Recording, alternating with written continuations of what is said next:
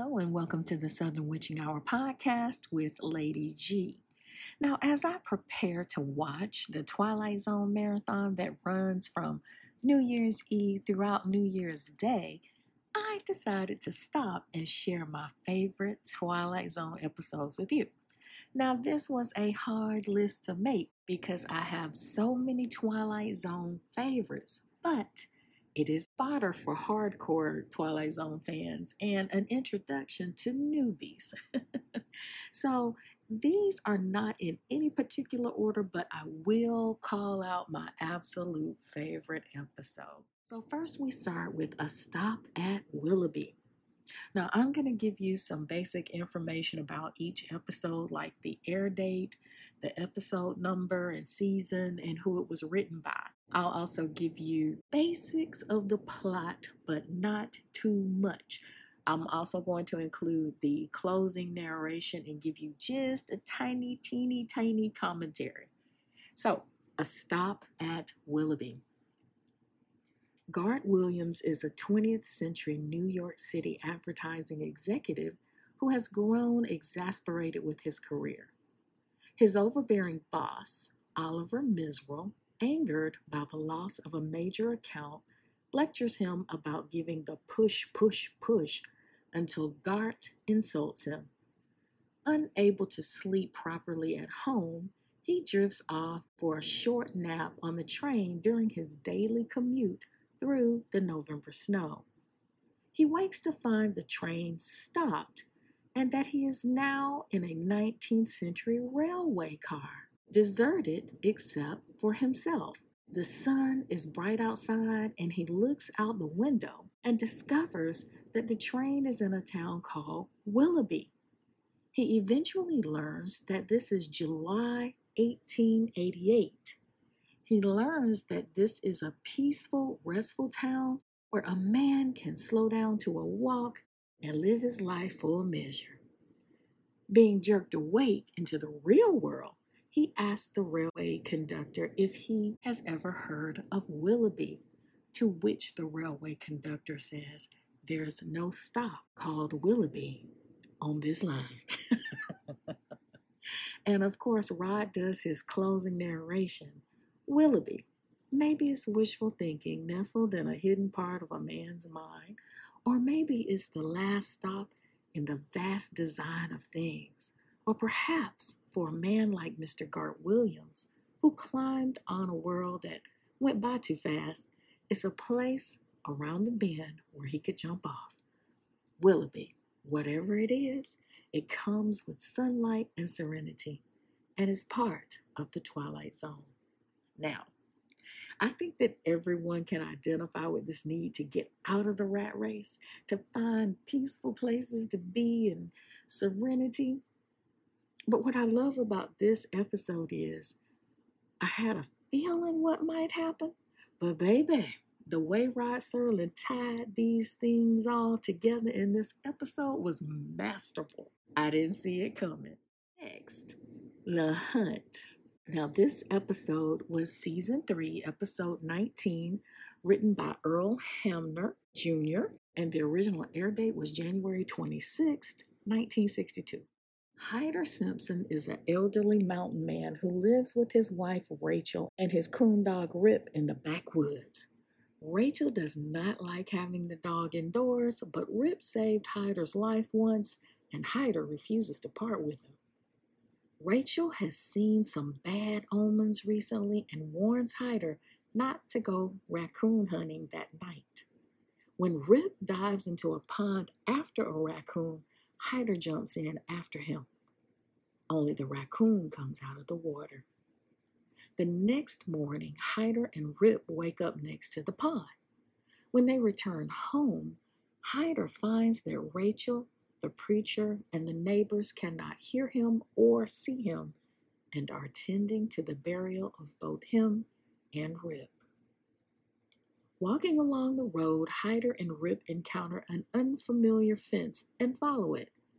They come to a gate tended by a man who explains that Hyder can enter the Elysian fields of the afterlife. Rip cannot enter and will be taken to a special afterlife for dogs. Hyder angrily declines the offer of entry and decides to keep walking along the Eternity Road, saying, "Any place that's too highfalutin for Rip is too fancy for me."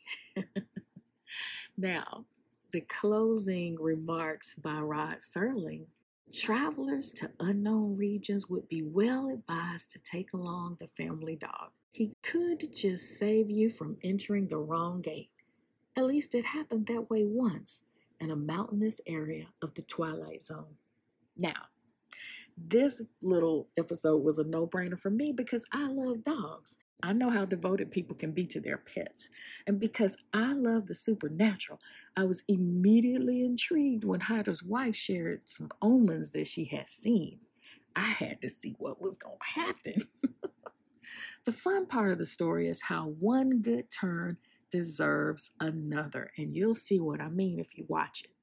The Last Rites of Jeff Myrtlebank, Season 3, Episode 23, written by Montgomery Pittman.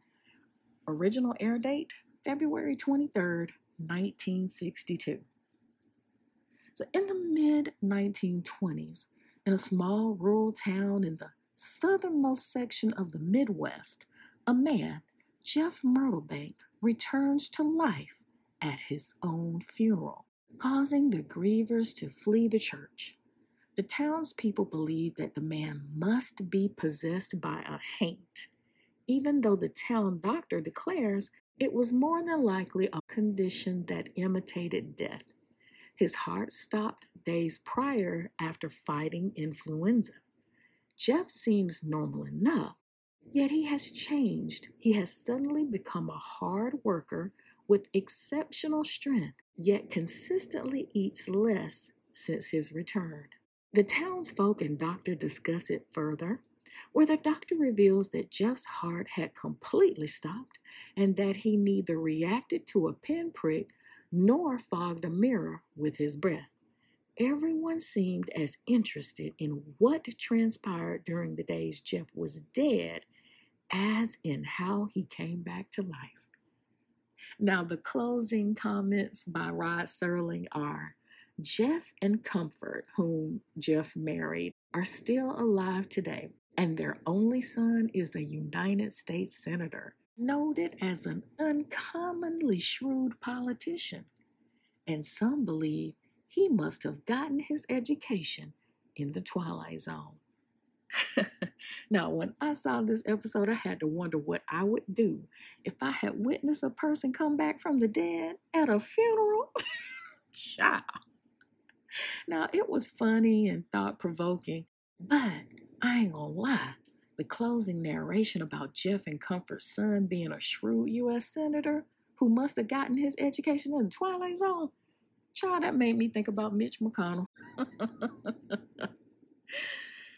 Next, Jezebel. Now, this episode is from Season 4, Episode 7, written by Earl Hamner Jr., and the original air date was February 14th, 1963. Jezebel determined that ex-boyfriend Billy Ben Turner and his fiancée Elwyn Glover not marry, enlists the aid of a local witch, Granny Hart. Granny casts a spell that makes Billy Ben forget Elwyn and fall madly in love with Jezebel. There's a price for the spell. Jezebel will transform into a leopard from midnight until dawn. Jezebel also feels herself growing colder and more heartless with each transformation. The witch explains that Jezebel's soul has been extinguished and she has been transformed into a witch herself. Horrified by her waning humanity, Jezebel considers running away from Billy Ben. His devotion to her remains unwavering, and she finds herself unable to give up her selfish desire. They arrange to be married. A hunting party, including Billy Ben, finds the leopard and shoots it, and it disappears in a cloud of smoke. Billy Ben finds Jezebel's ring on the ground where the leopard had stood. Now, this episode did not feature a closing narration, Instead, it ends with a verse from a folk song that is heard at the beginning of the episode. Fair was Ellie Glover, dark was Jezebel. Both they loved the same man, and both they loved him well. Honey, they had me at witch. You see, this is a cautionary tale that warns about rash decisions and not reading the fine print when you seek assistance, especially from the wrong person. The next episode is The Grave. Now, this is season 3, episode 7, written by Montgomery Pittman. The original air date was October 27th, 1961. The outlaw Pinto Sykes is ambushed and killed by the men of a small town in the Old West. Sometime later, gunfighter Connie Miller, who had been hired to track down Sykes, arrives in town. He goes to the saloon where the men who hired him are gathered and is angry to learn that they had killed Sykes themselves.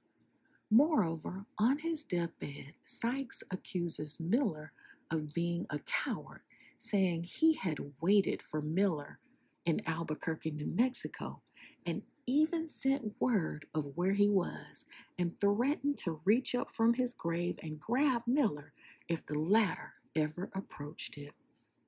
Miller says that Sykes was a liar, claiming he had went to Albuquerque and found no sign that Sykes had ever been there, and also denies that he is at all frightened by Sykes' threat of vengeance from beyond the grave. After Sykes' vengeful sister confronts Miller, the men say they are convinced of Miller's story, openly admitting that they themselves are frightened of Sykes.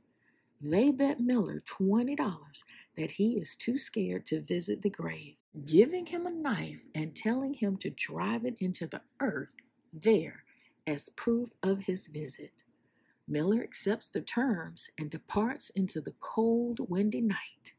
He reaches the grave at midnight and plants the knife as instructed, but is suddenly pulled down as he attempts to leave. Rod Serling's final comment is, "You take this with a grain of salt or a shovel of earth, as shadow or substance. We leave it up to you. And for any research, check under G for ghosts in the Twilight Zone." Now, this one is a good one. It's got all the elements of a scary story. You got people making promises from the grave. You got midnight happenings. You got cemeteries. I mean, it's all the things that you want if you like scary stories. Now, I think the underlying thing, though, is it's interesting what people will do out of pride, even if it leads to their own demise. Here's my all-time favorite, Mr. Garrity and the Graves. Now, this episode is from season 5. It is episode 32. The story is written by Mike Carolagos, and the teleplay was done by Rod Serling. The original air date was May 8th, 1964. In the year 1890, a traveling peddler named Jared Garrity arrives in the little, recently renamed town of Happiness, Arizona, offering to bring the townsfolk dead back from Boot Hill. Initially, they do not believe him, but when he appears to resurrect a dead dog struck by a traveler's horse-drawn wagon, they believe him. After performing the resurrection ritual, Garrity, in seemingly casual conversation, reminds the people about the dead and departed, almost all of whom were murdered, who died after having a score to settle, and with whom, and so forth. The townsfolk grow uncomfortable at the thought of facing problems they thought they buried with the dead. When one apparent resurrectee is seen approaching town, a man believes him to be his brother whom he himself had shot. So the man bribes Garrity to reverse the ritual, and the figure vanishes. Ultimately, everyone in town similarly pays Garrity to not revive their loved ones. In the closing narrative, Rod Serling says, "Exit Mr. Garrity, a would-be charlatan, a make-believe con man, and a sad misjudger of his own talents. Respectfully submitted from an empty cemetery on a dark hillside that is one of the slopes leading to the Twilight Zone." When I first saw this episode, I knew it was going to be good because the actor that plays Mr. Garrity's name is John Denner, always plays a good con man or a fraudster. In fact, he played in the episode of Andy Griffith where Aunt Bee gets drunk and starts singing "Toot toot tootsie goodbye." Well, the premise is she drank some of his elixir, which is supposed to be a healing elixir, but really it ain't nothing but alcohol, honey. Now, I guess what got me was how quickly people changed their minds about having their dead loved ones resurrected. But of course, it didn't help that he had done his research and manipulated these people by reminding them of their conflicts with their dearly departed. Also, the way the story keeps you guessing about whether or not the man can do what he says he can do. I love this episode. It is by far my favorite episode of all time from the Twilight Zone. And that's really saying a lot because I love the Twilight Zone. I mean, I love the Twilight Zone.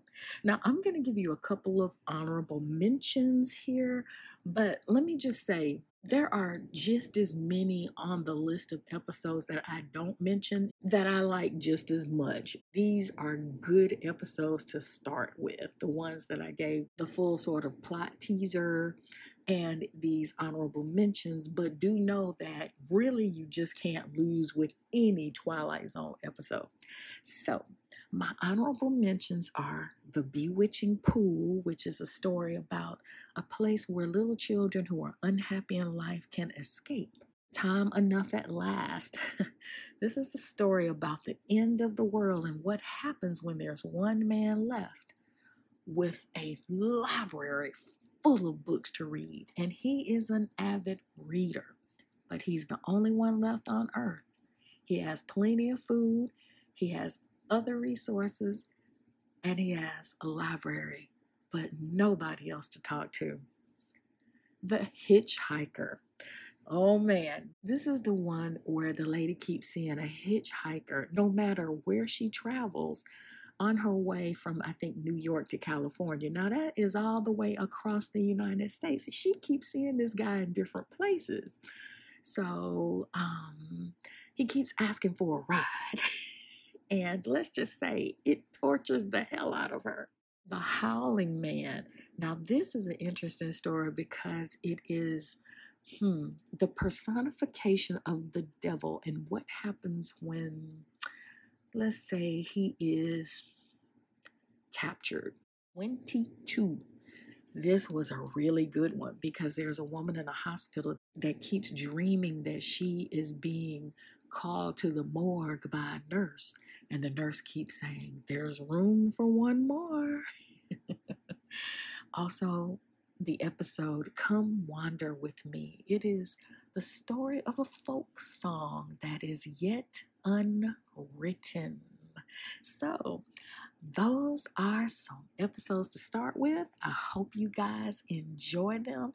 I will be sitting all day in front of the TV, New Year's Eve through New Year's Day, watching the Twilight Zone marathon. And I'm telling you now, you usually can find it on Sci-Fi, but if they pull any little crap like, "Oh no, we're gonna have an episode of of whatever," if they decide to create a whole new series marathon, I'm gonna be pissed, but I'll find a way to watch Twilight Zone.